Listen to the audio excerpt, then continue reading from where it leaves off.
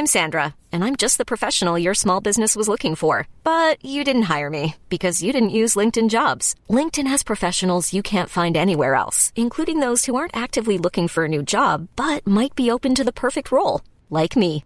In a given month, over 70% of LinkedIn users don't visit other leading job sites. So if you're not looking on LinkedIn, you'll miss out on great candidates like Sandra. Start hiring professionals like a professional. Post your free job on linkedin.com/achieve today.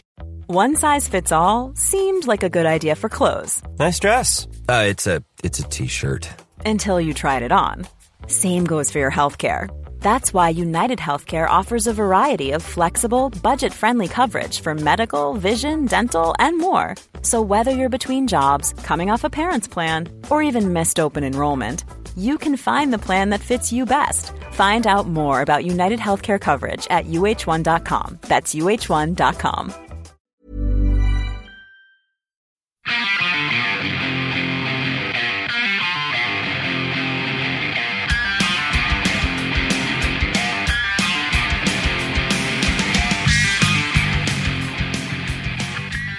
Hi, welcome to Going Off Track. Hi.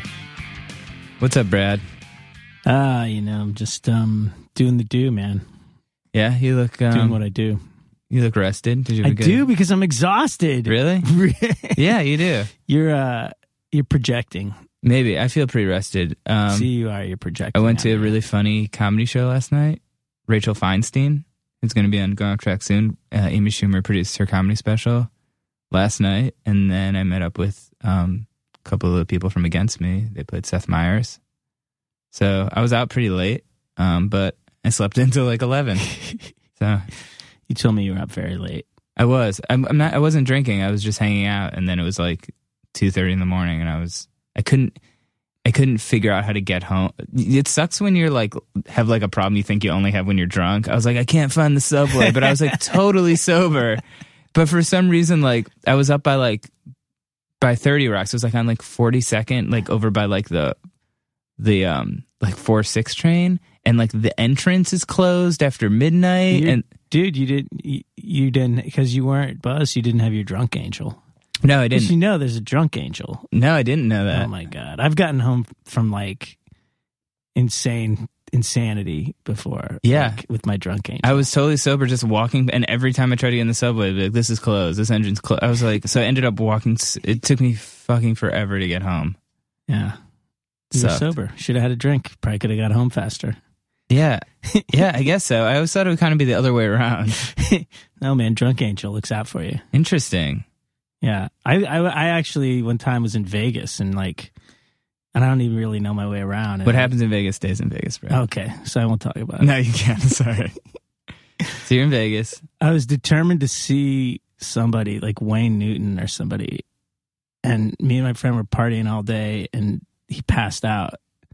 So I took his car and drove from where we were, which is in the suburbs, all the way to the Strip and went into Vegas. And it was like Friday. And it was their dark. It was the one night. Like I think it was Wayne Newton. It was somebody like that, like some super old school dude. And they're like, yeah, this is his night off. And I got into a big argument with them. Like, I'm like, it's Friday night. There's people here that want to see Wayne. And like, I was on the verge of getting kicked out, and I finally left, and somehow found the car in one of those huge casino parking lots, and then somehow made it back to this like suburban house in Las Vegas. It looked like every other fucking house. Are you sure this actually happened? This wasn't some dream you had. It's quite possible that it was in fact just a dream. There are people here to see Wayne. Like, are they going to make him materialize? That is so funny. Oh man, yeah, we're both leaving town tomorrow. I'm going to California. Brad's going to Portlandia. We'll be pretty close to each other. Well, speaking of not an East Coast miles. Yeah, that's true. Speaking of Portlandia, I just got Carrie Brownstein's book. Oh really? I went to her release party. It's not a big deal. But it's not a big deal. I hang like that. She's great. But yeah, I haven't read it yet. But I'm going to bring it on this trip. It's supposed to be awesome. Oh, cool. Yeah. So when you're in Portland, you should read it. Should I go on like the Portlandia tour? Do they have one of those? I bet you they do. I don't know. I haven't been there in a while. United Nations played there last year. We played a place that was really big. And not a lot of people inside of it. That's depressing. Yeah.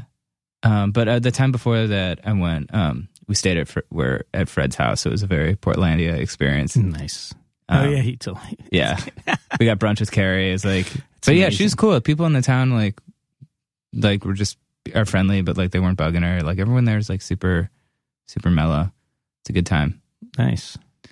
Anyways, today on the podcast, Speaking of good times, had a good time with Dave Bazan recently. always do. Dave Bazan rolled through here with Yuki, who's been playing with him, who's also in the Shins, and they were celebrating the 10-year anniversary of the Headphones record, which I can't believe that record's 10 years old. But yeah, they haven't played a lot of those songs in a long time, and they were doing the living room show, and I went to both of them. I usually go both times whenever they play in New York, and it was amazing. That record's awesome. They we talk about it a lot in the podcast. They kind of rearranged all the songs for two people, and they both play keyboards, and it was awesome. And so Dave Bazan, one of our favorite guests. Yeah. Wouldn't you say? Absolutely, man. So Very smart, intelligent, interesting, fun guy. yeah, awesome dude. Slight delay on this one, but I'm glad that we're getting it out. We got to space out Bazan appearances. We had him on a couple times. We had him on when he was here at the Overseas, who's another awesome record he put out with the guys from Centromatic. And one of my favorite bands, Bedhead, in the new year. So yeah, Dave Bazan and Yuki, Headphones, enjoy.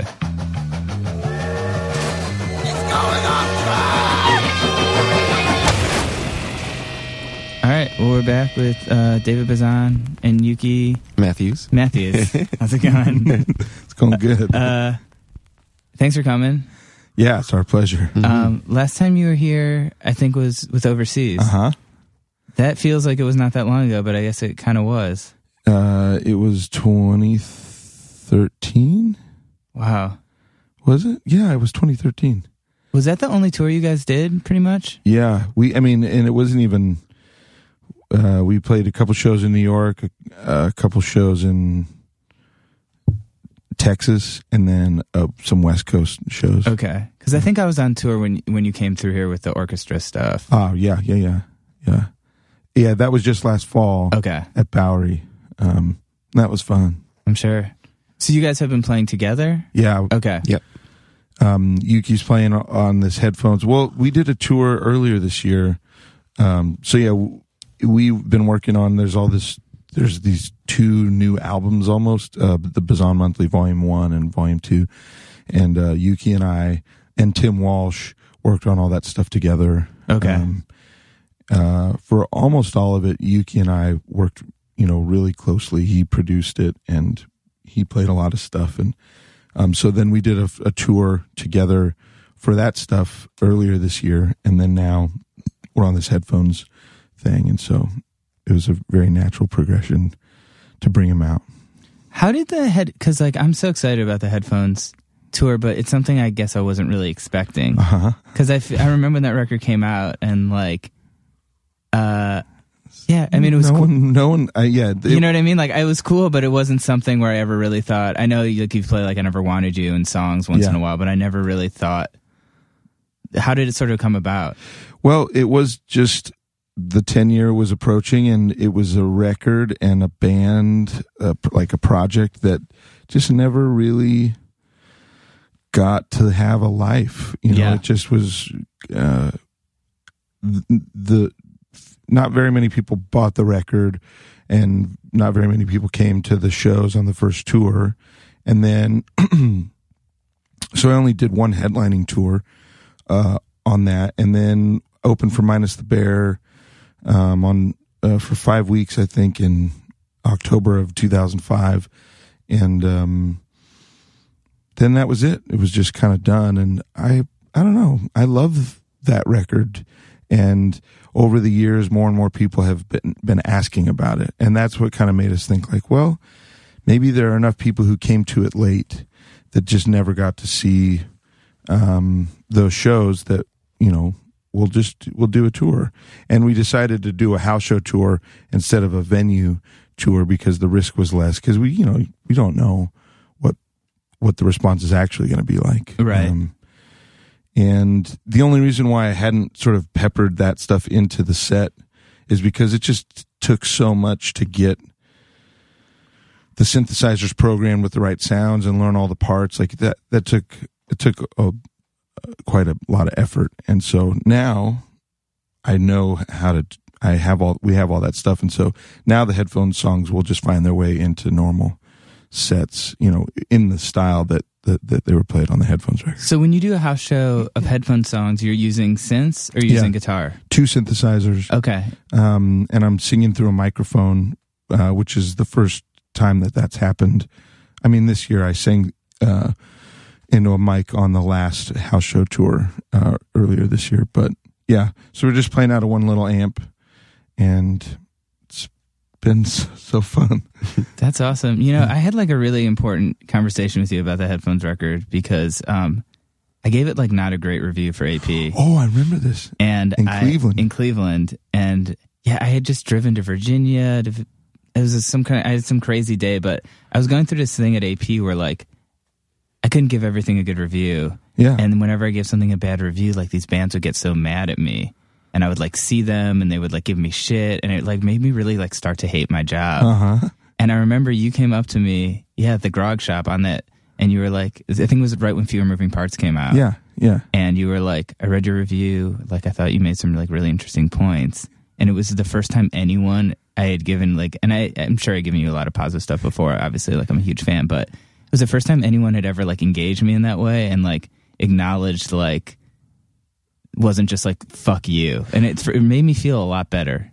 Well, I was reading it and I felt like, well, this guy was listening to. I mean, I knew you, but I thought you were listening, and you kind of indicated in the thing like there are things that I really like about this, but it just leaves me feeling flat somehow. And I just think that's just that's somebody who's listened to the record, who's trying to engage with it, and so yeah, I wasn't offended. I thought it was great, and that's what I told you. But then I asked about, because A Ghost Is Born had just come out, and that record got panned a lot.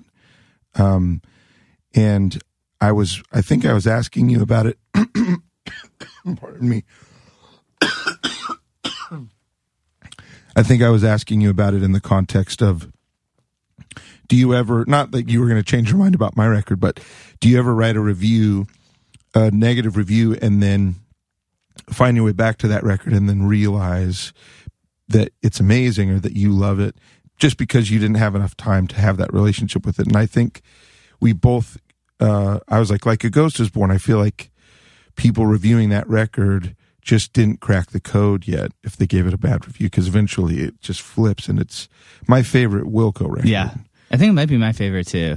But it really got trashed. Yeah. After Yankee Hotel, which I don't think is as good of a record. I think that A Ghost Is Born, they were almost like you can't think of it. It's like almost like a new band. It was a different band. Yeah. It really like, was. Comparing that to like AM or something, or Being There, it's like you can't. Yeah.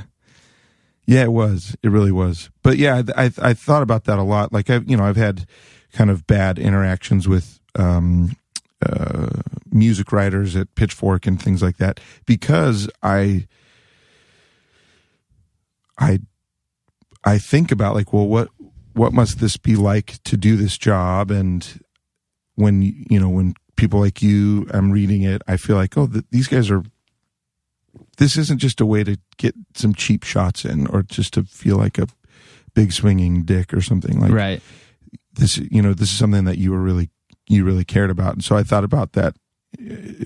I still think about that a lot, but yeah. That's cool. Yeah, and that was and the Few Moving Parts, that was right when that Pitchfork song came out. I was like, oh god. Yeah, that was. I won't take it back, but it didn't help me at all. That's so funny. I mean, so the monthly thing, like I've been checking it out. I mean, how has that been? Has that been like a good tool to kind of keep you kind of creative, kind of in between album cycles, I guess? That's a good question. It came up for a lot of reasons, and one of them is that I had been stuck. I was having a really hard time writing for like 3 years after Strange Negotiations, and so it just was a series of deadlines that were, a month apart. And at the beginning, it was kind of a dare, I guess. Like, I thought, this is crazy. I haven't been able to write 2 songs in 3 years.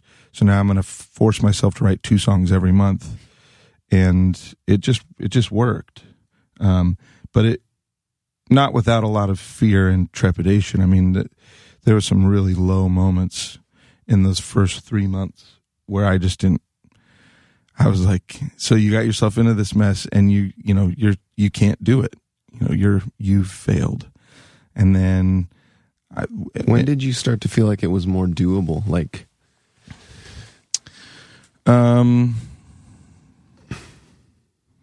maybe into volume 2. Right. There were moments in volume 1, maybe songs 9 or 10, where I thought, oh yeah, this is like, I know how to do this. And I just had the right ideas laying around, and were able to finish them in a timely way. But it was into volume 2, I think.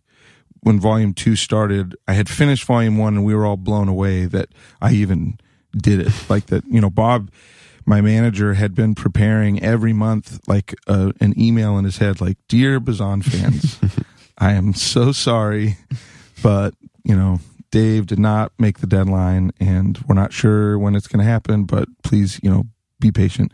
He didn't have to do it. I turned everything in on time every time, with big thanks to Tim Walsh and Yuki, who were right there in the trenches, like with those deadlines. I was passing off stuff to them the day before the songs had to come out on the internet, and Yuki was mixing and Walsh was mastering. But yeah, it was, once volume 1 was done and volume 2 was beginning, I thought, man, how am I going to do this again? Like, right. That was by the skin of my teeth. And then the first 2 Bazan Monthly volume 2 tracks happened, and I kind of thought, okay, this is going to be okay, because they came out of nothing. And the energy feels different on those, I think. It really did. The energy felt different. Yuki and I worked a little more closely together on those ones. And so yeah, when they were finished, I thought everything's going to be okay. Like, somehow I know how to do this, and with Yuki's help, it's really exciting. So yeah, and so now I just feel like, don't be a pussy and finish the tunes. That taught me how to do that. I mean, so, like, it seems like you do kind of a lot of maybe like unorthodox. I mean, I would say the house shows is something maybe that's, you kind of like pioneered a lot, and, like the monthly thing, not every band can do. I mean, how much of that is like conceptually yours? How much of it is Bob's? How much is like just some crazy idea that you just end up having to do because you said you would do it? Well, certainly Bob is a very unique band manager. And I don't think that there are a lot of people that I've run into that would be like, yeah, that's a great idea, the house shows or the monthly thing. But I think that Bob and I just have a good relationship where if we kind of get backed into a corner, we can sit and just kind of talk it out, go back and forth. What about this? What if we tried this? And then by the end of 2 or 3 conversations, there's like a working model of a thing. So I guess it's really both of us. And then, yeah, the last thing you said is, that was, the monthly thing was just like, all right, we've said this. I mean, and it was funny because in the first month, a bunch of people bought 10 songs and only 2 songs existed, and they were going to get 2 every month. And so, yeah, I said I was going to do it. So I had to do it. Yeah. And, that I've never had a deadline quite like that, where I was going to disappoint, hundreds and hundreds of people or piss them off or whatever, if I didn't turn the thing in. It would just be like, oh, well, the record's coming out later. Right. That seems like a really good motivator. Like, I feel like stuff takes me forever, but I always get it done by the deadline. I always start it like 2 days before. I'm like, if I know I have to do it, like, I guess you'll just figure out a way to do it. I think you do. Yeah. I certainly, it worked that way for me. And I guess I'm enough of a people pleaser where it just seemed, I just couldn't even fathom. I did not want to have that feeling or have to send out that email. Yeah. It's the same thing. Yeah. I don't want to tell my wife, like, babe, I kissed a girl, you know, like I don't want to have that conversation. Right. It helps me, you know. Have you guys start playing together? Well, I met Dave 15 years ago, I think, or even maybe even more before that. Yeah. And I had a band called Seldom that ended up touring with Pedro the Lion. Okay. For like 3 months in the year 2000 or something like that. And then we've just been close musical confidants ever since. I live in Seattle. Dave lived in Seattle. So, and the first Headphones tour, where we were headlining, the Crystal Skulls were the opening band, and Yuki was the bass player and contributing member of Crystal Skulls. Okay. And yeah, we've been there. But we were already family at that point. I mean, we were, like, yeah. There's this, you know, there, like in any kind of music scene or community, there are like, you know, little nuclear families that are kind of bands, and then there are like bigger extended families. And there's about 10 of us that are kind of a part of this extended family in the Seattle, you know, music world. And yeah, so Yuki and I have just been in that tight, like, little community of people for a pretty long time. And we figured out ways to work together or decide we don't want to work together over those 15 years. Yeah. And now we're back in this really, like, sort of vital, creative time together. I don't know. It's really neat. Yeah, things have lined up right now in a way that I feel like we just have to, whatever the cliche is, strike while the iron's hot or whatever. Yeah. But like, it just feels like the iron is hot now, and so we're just kind of making hay. That's another. You're just making hay. We're making hay. So yeah, and then so Yuki mixes records for hire. Yeah, is that the way you'd say it? Yeah, and then plays in other bands, the Shins and Teardrops, and then so has figured out how to, you know, be a sideman in bands, but still own his sort of destiny as like a mix engineer, and it's been amazing to see that too. Yeah, so we've just known each other, and I've been a fan of his since the very beginning. I think the first thing I ever heard was a tape of his that Gerardo brought over, having just played a show together or something like that. Something like that, yeah. And it's been a cool 15 years in that way. I think maybe I saw Crystal Skulls and Headphones. Did you guys play like the Dave Lewis South by Southwest thing? Mm-hmm. Oh yeah, where like everyone got free Sauconys or something. Yeah. Maybe Russian Circles or something. Yeah. That's right. That's right. What venue was that though? It was. Was it in? It feels like it was so long ago. It does. Might have been in. I can't remember. Could it have been in Anton's? I have no idea. I bet you Dave would know. Yeah, Dave would know. It wasn't that emo show, right? That was the Suicide Squeeze. That was showcase. The Suicide Squeeze one. Yeah.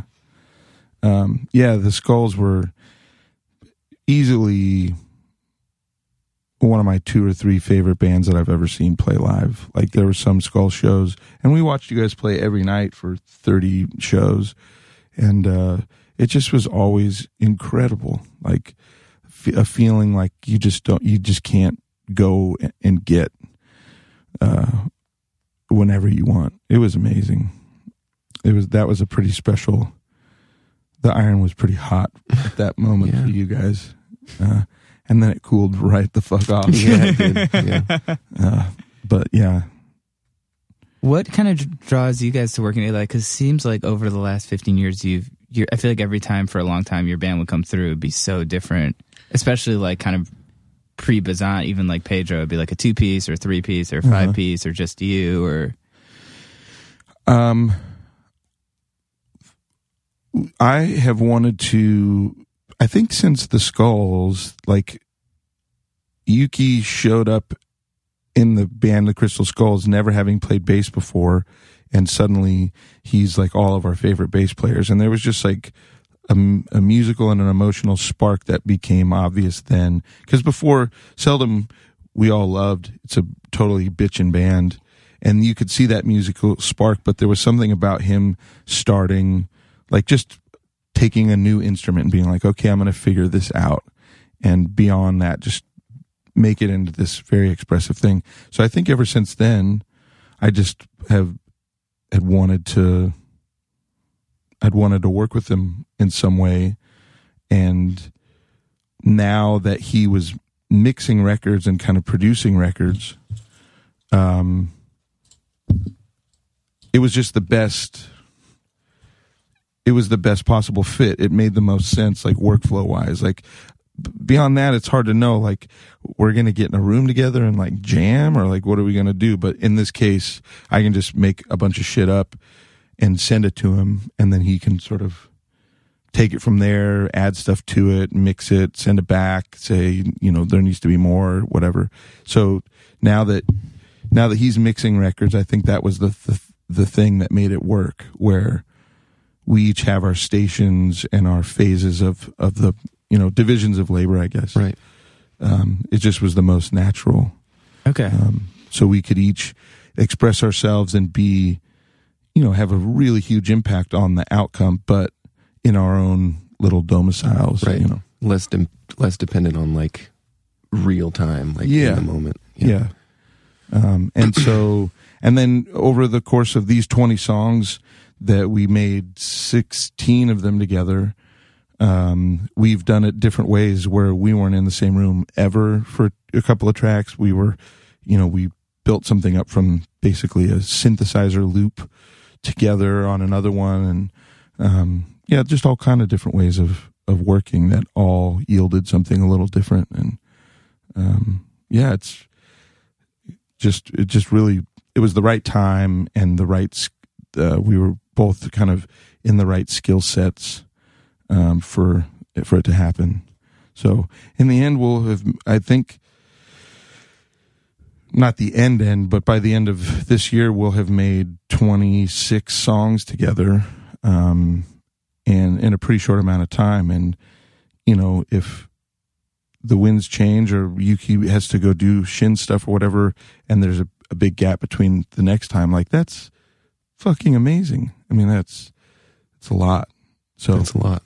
I feel really, from going from not having been able to write but one song in 3 years to like just being so productive, it makes me emotional and I'm just so grateful. Does it? Do you think it changes your mentality, like day to day? Like, do you feel like you don't have this thing hanging over your head or something? Yeah, I hated myself. I didn't want to. It was tough to think about it because this thing that I one of my primary functions as a human that I have engaged in and gives me pleasure, expresses thoughts and ideas. I just was incapable of doing it. You know, I was just totally impotent, and that felt terrible. And so now, just knowing, like, well, I don't know. You know, it was a small trick.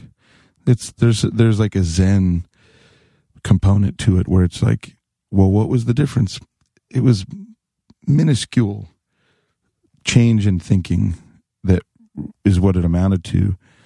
It was just, I thought maybe, well, you can't, or there was something negative, and I just flipped the switch and said, no, just, you know, you will, you are.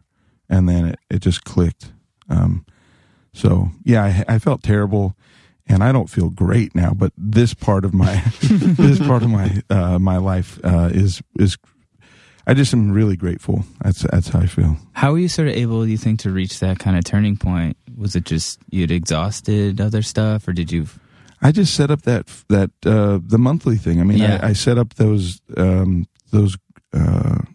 I had to do it. Yeah. Like once 1,000 people bought the series, I had to finish it. And so that's how it was. And now I don't think I will have to have that crazy a deadline to achieve productivity, but we'll see. I But mean, you're sort of in that habit now, so Yeah. maybe. Yeah. I mean, so much of it, I feel like it's just sitting down doing it. That's right. And just not trying to find the fun, and it's weird not really caring about it's not caring. That's where the zen of it, I think, is. And I don't know what I'm talking about in terms of that, but what I perceive about that is that you can't grip it too tight. You can't care, and you can't not care. Well, you can't be afraid to make some stupid stuff Yep. for a second That's before it. you hit on the thing Right. that isn't stupid, you know? And in a sense, you can't be afraid to just put out some stupid stuff. Right, yeah. Because sometimes you don't realize what your taste is until years later, or, you know. And so you have to be willing to just sort of be yourself in that process, and let be vulnerable, and let the potentially repulsive aspects of your own personality or taste or whatever kind of come through in the whole, and feel like that's okay. So yeah, I think it was just fear of being rejected on some level, and now I'm just learning that I can't care about that bullshit. Yeah. That's amazing. I would think like having someone like with such like a long kind of career, like you would, I don't know. I just like assume everyone's more confident than me, I guess. Well, yeah, I guess I do too. I think everybody thinks that about other people, yeah. You're probably right. I really think that. But and then maybe, you know, if we all experience the same crippling self-doubt at intervals as one another, then I guess that makes sense, because that's what it feels. I mean, yeah, it just feels bad sometimes. And it's so crazy. And songwriters I hear say this all the time, where they think like, I wonder if I'll ever be able to write another song again. And I've felt like that before. Like, what would I even write about? I think I've written about everything that I know or feel or whatever, but it doesn't end up being that way. Right. Yeah, that's how I feel all the time. Even when I'm writing, I'm like, I'm using these combinations of words that everyone else has used. I'm just doing them in a different order. Right. Ideas that are, you know, everybody has. And Yeah. but it is true the same way that you perceive that everybody's more confident than you know, we all do have a unique, maybe it's just 5% different or something like that, or 1% different, but that ends up being enough if you really work at a thing. I mean, the fact that there can be cover versions of hit songs is proof that everyone has a different take, you know? Yeah. That's true. Yeah. And sometimes those covers are better than the original or whatever, you know? Yeah. It's just, yeah. Oh, man. Were you playing with the Shins sort of since the beginning, or was No, okay. I joined in 2011. Okay. Yeah. And then I Gotcha. did the whole record cycle for the last record that came out. Nice. Touring and press and all that stuff. That's so cool. Yeah. It was fun. You got to play on SNL with them. No Oh, yeah. way. And I didn't meet your sister. Was she on it? Yeah, I guess. I think so. I guess so. She just finished her 5th season. Yeah. But that was a blast. I'm Yeah. sure you've been there a bunch. Been there a bunch. Yeah, Yeah, it's really fun. There's nothing like it. Did you guys go to the party and stuff? And Yeah, hang the out? 2 parties. You went to both? I'm impressed. Yeah. I usually can't make it to the second one. Well, you know, I guess we're all just like, oh, I don't know when this is going to happen again. totally. So, yeah. Yeah, I saw them at like this Sub Pop thing, maybe birthday thing, anniversary thing, or so long ago that the first band on the bill was Hot Hot Heat. They just signed them. Oh, wow. Yeah. Yeah. I think it was back when Joan was working there or something. Uh-huh. It was a long time ago. Yeah. That's crazy. Yeah, it's pretty wild. I'm trying to think what else I wanted to talk about. Oh, do you guys like living in Seattle? I really do. Yeah. Yeah. I also do very much. Yeah. How is how's the weed thing kind of changed things a lot, or does this kind of feel the same? I don't really perceive a change other than that people can just buy weed Yeah. and it's okay, you know. But, you know, before that, I think for the last 5 years, it's been decriminalized. So people have been smoking pot in public. Yeah, I've been, you know, outside of a club chatting with a buddy who's smoking a joint or something, and a cop has walked by and the cop has just said, just put it out, man. You know, and it wasn't a big thing. Right. So now that it's legal, it really isn't like, I don't know, it doesn't feel like a huge wall's been torn down in Seattle. I wonder how many more, I don't get the feeling that many more people are smoking than before. Yeah, exactly. I just feel like everybody's shoulders are just a little less tense about it. You know what I mean? That it's just like, yeah. Okay. I might be more likely to smoke now that it's legal, you know.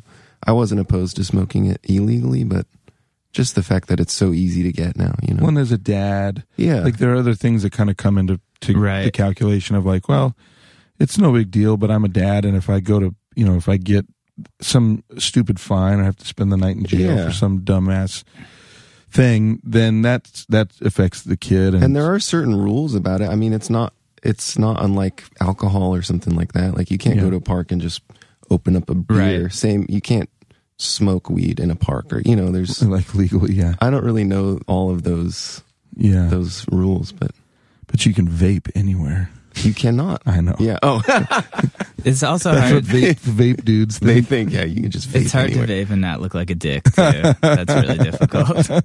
What are the laws in New York like? I know in this neighborhood, people like have been smoking in this neighborhood, like, and they'll get like arrested. Whoa. Oh, yeah. Like really? The but in cops Manhattan, it's not that way so much.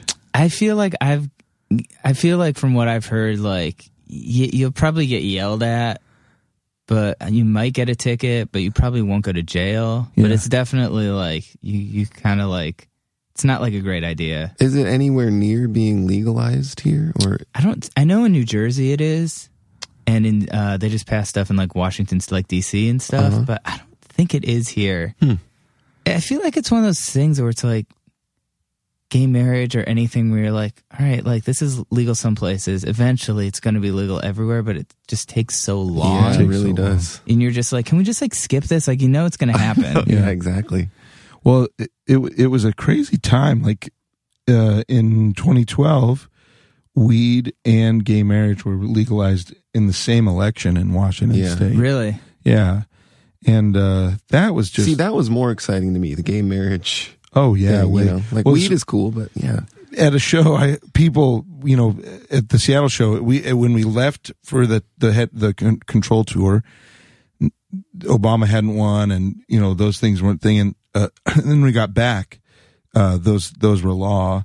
And so, yeah, somebody was like, what about weed? And I was like, well, that's fine. But what about fucking human dignity for all these people, you know? And at the show, I just said, let's fucking clap for this.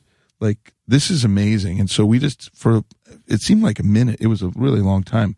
We just all clapped and sort of like basked in the glow of this little step toward justice that had happened. But I feel the same way. It's just like, come on, you know, or quit trying to overturn Roe. Like, it's never going to happen. Right. Yeah. Pull your head out of your ass. I think it's like, some of it's got to be like a generational thing. Like, I cannot imagine like kids growing up today, like, and any of them being like, yeah, I'm not sure about this. Right. Exactly. Yeah, that's funny.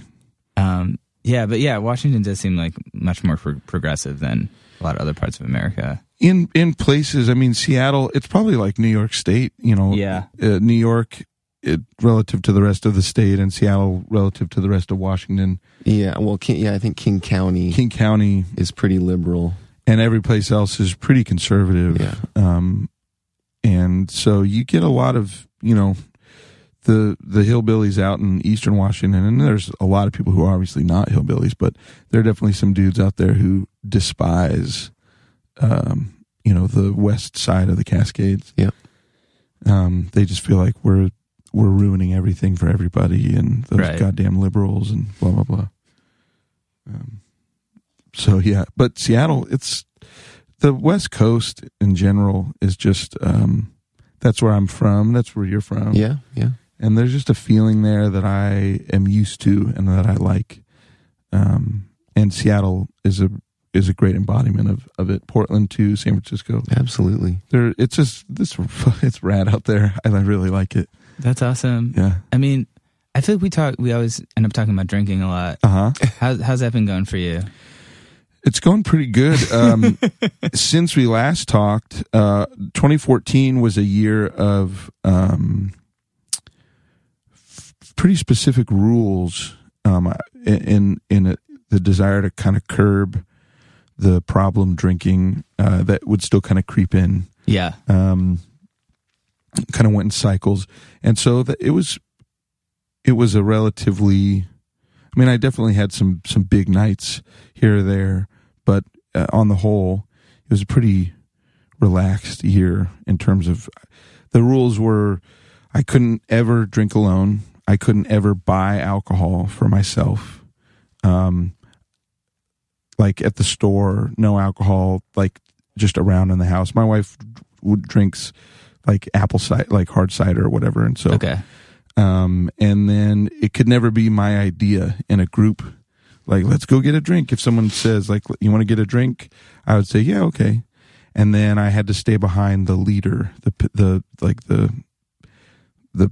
pole position. The pole, yeah, I had to stay behind like the pack leader or whatever, like whoever was, like I couldn't be pace car. Is that what pace car? Yeah, that's right. I had to stay behind the pace car, and I tried to, like fully one drink, like just skip around and stay behind. There were moments where I didn't do that, and then 2015, it was pretty successful. I think I probably curbed. I probably drank 75% less overall than I had in 2013. And then 2015 came and I kind of felt like, okay, well now I can just do whatever. And, but I think I'm going to stick to the no beer and liquor in the house. Yeah. My self-control is just not that great. Yeah. So Saturday afternoon, I'll have one and just love the feeling of it. And then next thing you know, like it's dinner time and I'm like trying to act like I'm not fucking slammed, man. Yeah, it's crazy. Yeah, I've been taking a little break for kind of the same reasons. And it's so crazy. Like you would think like by the time you get this age, like you'd have it figured out. Like you're not like in college, like you're not like. It's true, but it is a strange. It's for me anyways, the effect of it is still so powerful. It doesn't ever not feel good. Right. I think that's the problem. I think so too. Yeah. Especially if you don't, like if you go way down the rabbit hole of alcoholism, I do think that it starts to be, like if you're able to take a break from it, and like last night, I don't think I guess we drank a little bit the night before, but I just feel like if you go 3 or 4 days and then you're like, oh, we're in New York, like let's go drink. Right. That it's just like so fun and there's no real downside that night. Mm-hmm. We're experiencing the downside now. a little. I feel better than I did. But yeah, it's a powerful thing. I feel like it used to be more fun for me though. Like for some reason I feel like it used to be so fun and now it's less. Now it's less, or I have more like guilt attached to it. Like the next day, like if we just talked to him, I'm always like, oh, what did I say? Like what did I do? Before I didn't care really. Yeah. Now I care more about that kind of stuff. That's probably a good thing. I guess so. But I know what you're talking about. There's like a soul shame or something like that right. I feel even if nothing bad happened. Right. I didn't drive drunk. I didn't say some stupid shit. Like I still feel like I exposed, like I left myself uncovered somehow. And I don't know. But yeah, so I don't know if it'd be good to not feel a lot of shame and to have fun, but maybe that's our body's telling us like. But also I think that's a chemical component of what alcohol does in your brain is it fills you with shame and anxiety. Yeah. After. There you go. Yeah. Well, shit. Yeah. That's just, I need more of that in my life. Oh man. How funny. I never thought about that. I think that is what it does. It makes up there. In my experience, that is absolutely true. Yeah. And exercise does the opposite. Absolutely. Yeah, I guess you got to balance it out. Yeah. What have the Q&As been like on this tour? Because I, as generally, like, cannot stand Q&As. Yeah. Just so whenever I go to a lecture or something, it's like always like someone super intelligent, and then it's like these people in the audience like asking like stuff. I'm just, maybe just because I interview people, I'm just like, oh, really? Like, that's what you're asking? Do you ever get like annoyed, or are you like pretty good? Have they been pretty good? I mean, I imagine for doing it for so long, you must pretty much get the same kind of stuff. You know, it doesn't feel that way. It feels different every night. Yeah. What do you think? I think it's different every night, for sure. There are some, similarities between the questions. Like, what are you listening to on the road? I mean, we get that. Right. Okay. How's it been going? Yeah. And I just use, what does such and such song mean? There's specific song questions. But I feel like it's an opportunity to, I don't know, kind of stretch it. The energy of every room is so different, and the energy of every crowd is so different. And so I feel like it doesn't feel like I'm saying the same shit. Right. Well, when it's good, from my perception, it feels like the person who is asking the question is scratching the itch of the entire audience. Yeah. And then you're saying some stuff that the whole crowd wants to know, Yeah. Rather than like, sometimes it doesn't feel like that. It feels like the audience is like, oh, like you were saying, like, there was why one is he asking that? Recently, one person in the audience at a show that Yuki probably remembers, and the people around that person were definitely like rolling their eyes like the fifth time they asked a question. Yeah. But that's for them to do. Like, I can't, right. I have to just be like with the person, Right. That's my job, is to sort of honor the risk that they're taking. And then I'm not going to make fun of anybody, but it's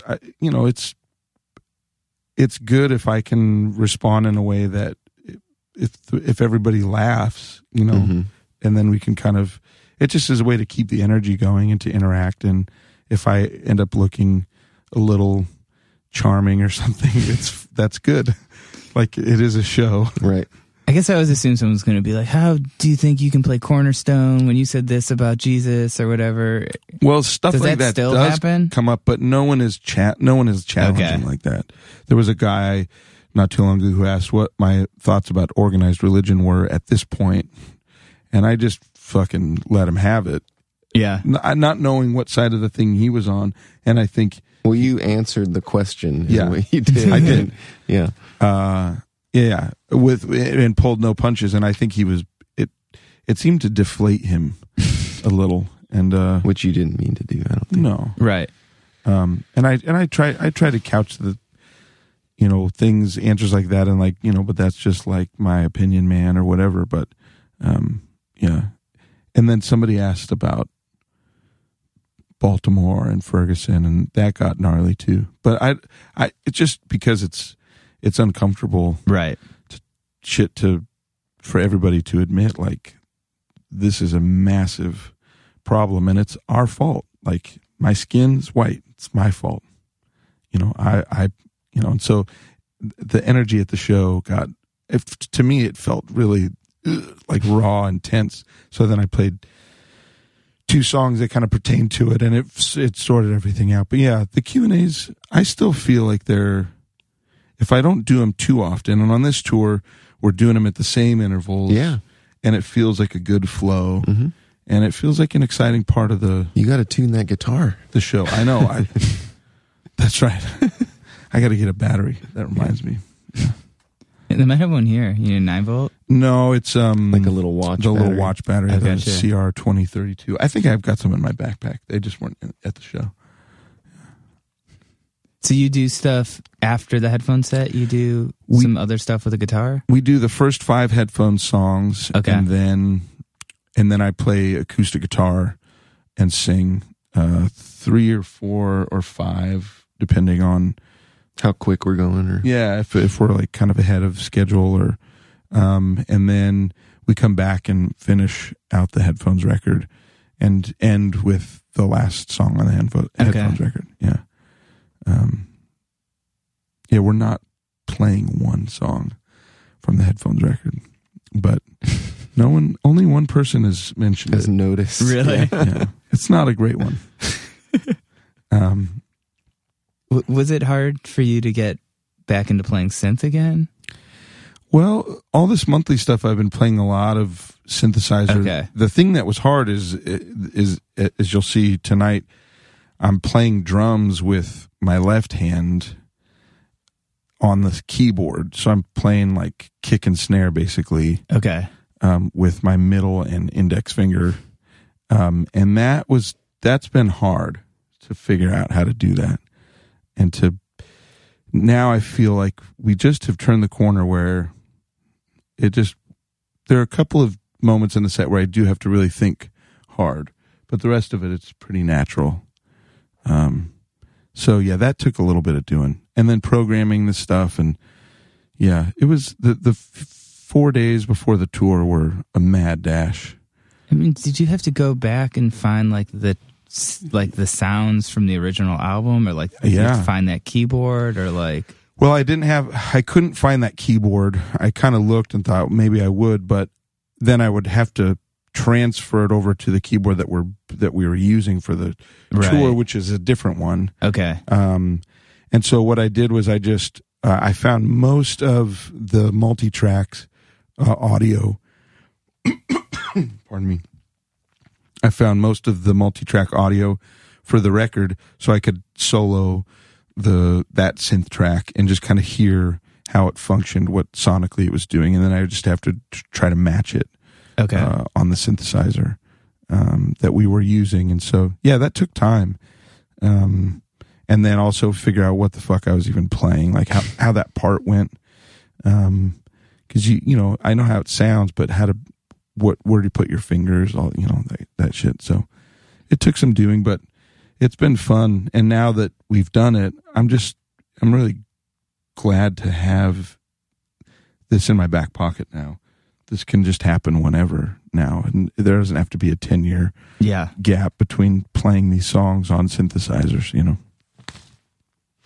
I love when you did I Never Wanted You on that Live from Electrical Audio. Oh, rad thing. That was so good, but man, that song is such a bummer. It is a bummer. Yeah. It's a bummer. There's a cover. Speaking of covers that are potentially better than the original, there's a cover of that song by a band called Mint Julep. Okay. That everybody should Google. And it's amazing. It's a girl so singing, and it's electronic production. Is it? I mean, it's a big blanket, but it's like Drive-esque? Yeah. It's in that sort of... I don't know what you would call it. Yeah. The production is dope. Really? And it's one of the few times where usually covers, even really good covers, just remind me of what I don't like about myself and my songwriting. But this one made me think like, oh, this is actually a fucking great song. And that their cover sort of hipped me to that maybe for the first time, where I just thought, man, I really like the song. And so it's a great, great cover. But do you think part of that is like kind of what we were talking about earlier about like a confidence issue where it's hard to recognize that in yourself? I think so. Yeah, absolutely. It's hard to have perspective about what you're doing. Right. And to know both, either if it's good or bad, you just are kind of doing your thing. And so hearing it from their perspective, it moved me. It's a really great cover. Did you ever finish anything and you're just like, I fucking nailed it? Like when you finish like Control or Achilles Heel or anything. The song Cold Beer and Cigarettes and the Fewer Moving Parts EP, I didn't feel like I fucking killed it, but I was happy. I thought I did what I was trying to do. I was really proud of it. And specifically, I'd been trying to figure out how to arrange the song Cold Beer and Cigarettes in a way that was just sexier than the acoustic demo, where it just was slinkier and had there's like a binary energy thing that I wanted it to have. And when I came up with the bass line, the synth bass line that is on the record, and then sat down at the drums and realized, okay, this is going to be a totally different drum feel than I thought. and played that, then that was a moment where, you know, I'd been working on that song for 8 months, just trying to find the kind of crack the code of how to do it. So when that happened, I was so happy. Yeah, I was really happy. That was a good moment because Pedro had broken up, or I guess the way to say it is that Walsh and I broke up and I quit using that brand name, and I was feeling really low, you know, for like about as low as I've ever felt. And then I was able to make that EP, and that kind of brought me back a little bit. I thought, okay, I know how to make myself happy with sounds and songs and parts and things. And so that was a good start to the Bazan brand in that way. Yeah. Yeah, and that was the one where we had like the acoustic and then the kind of full band versions too, right? It did, yeah. It did. Yeah. And that was interesting. I don't know that I'll ever do that again, but it was cool, I think. Definitely. Have you ever thought of doing like more kind of production stuff for other people?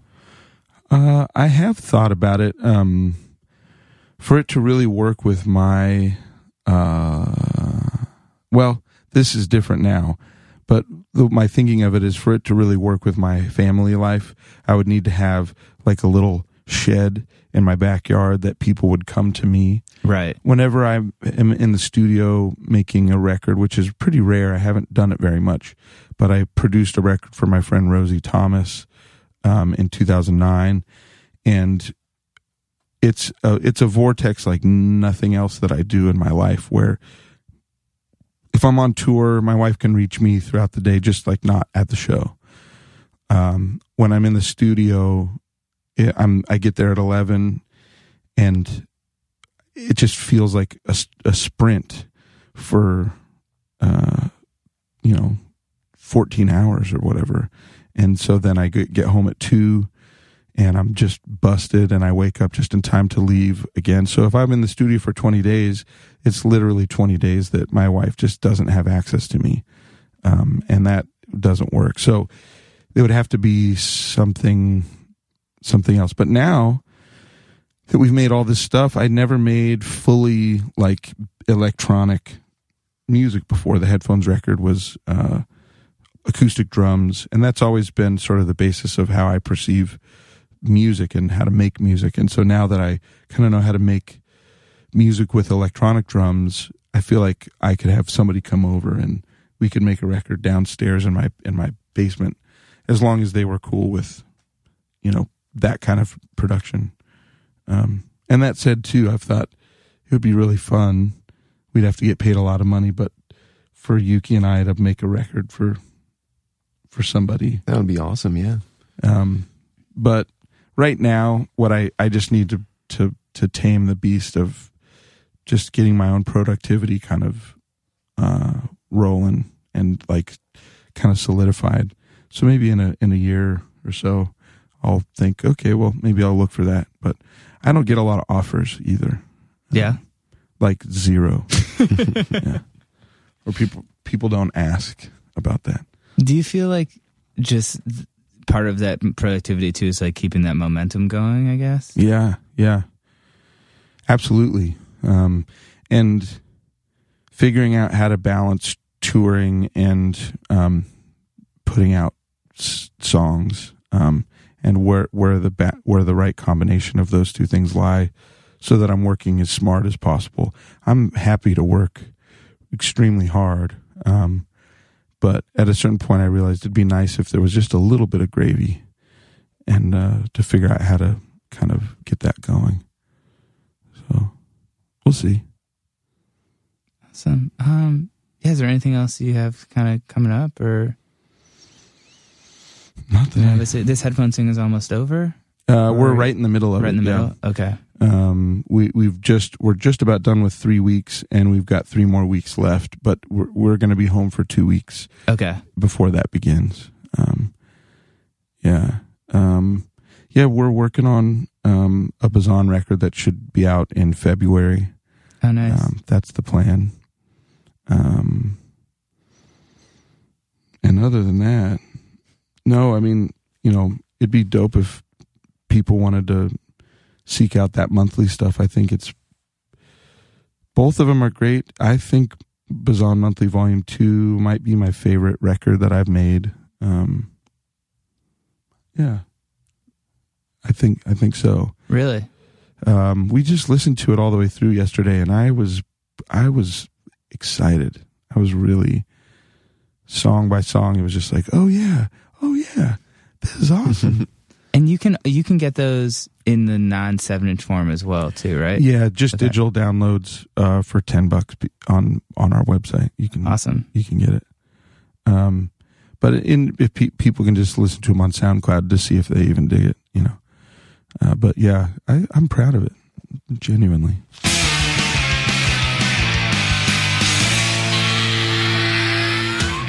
Well, how about that? How's about that? Man, if you have not heard the Headphones record, get it. It's been out for 10 fucking years. Yeah, come on. Don't you hate it when people are like, put it on your Spotify playlist. Yeah, put it on your Spotify playlist. It's so easy to get access to music now. Yeah. By the time I just said that sentence, you could have had it. Some of you might be listening to it now.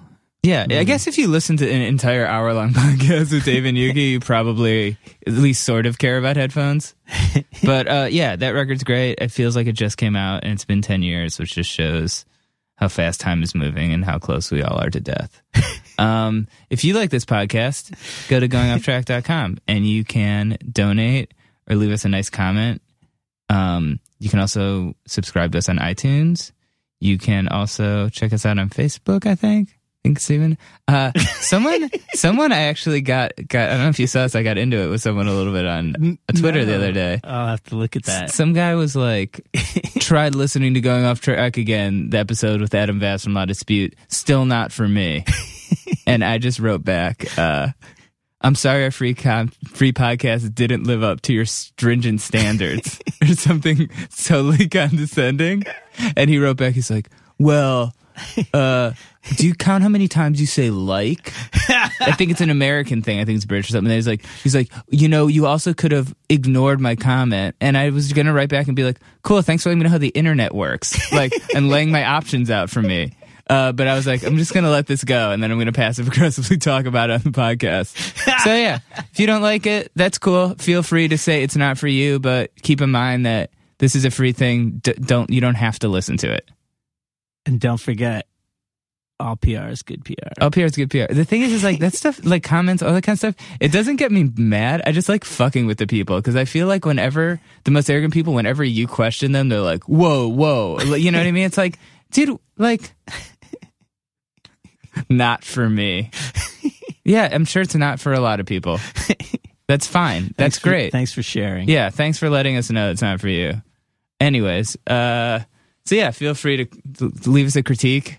Obviously, let us know if it's for you or not. Yeah, let us know if it's for you or not. Obviously, we're super good at taking criticism, especially me late at night. So thanks to Dave and Yuki for coming by. Check out all Dave's solo stuff. Check out Pedro Line. Check out the Shins. Check out Headphones. Check out everything that these guys work on because they're awesome. Check out everything. Great dudes. Hopefully, we'll have them back soon, and we'll be back next week. Bye.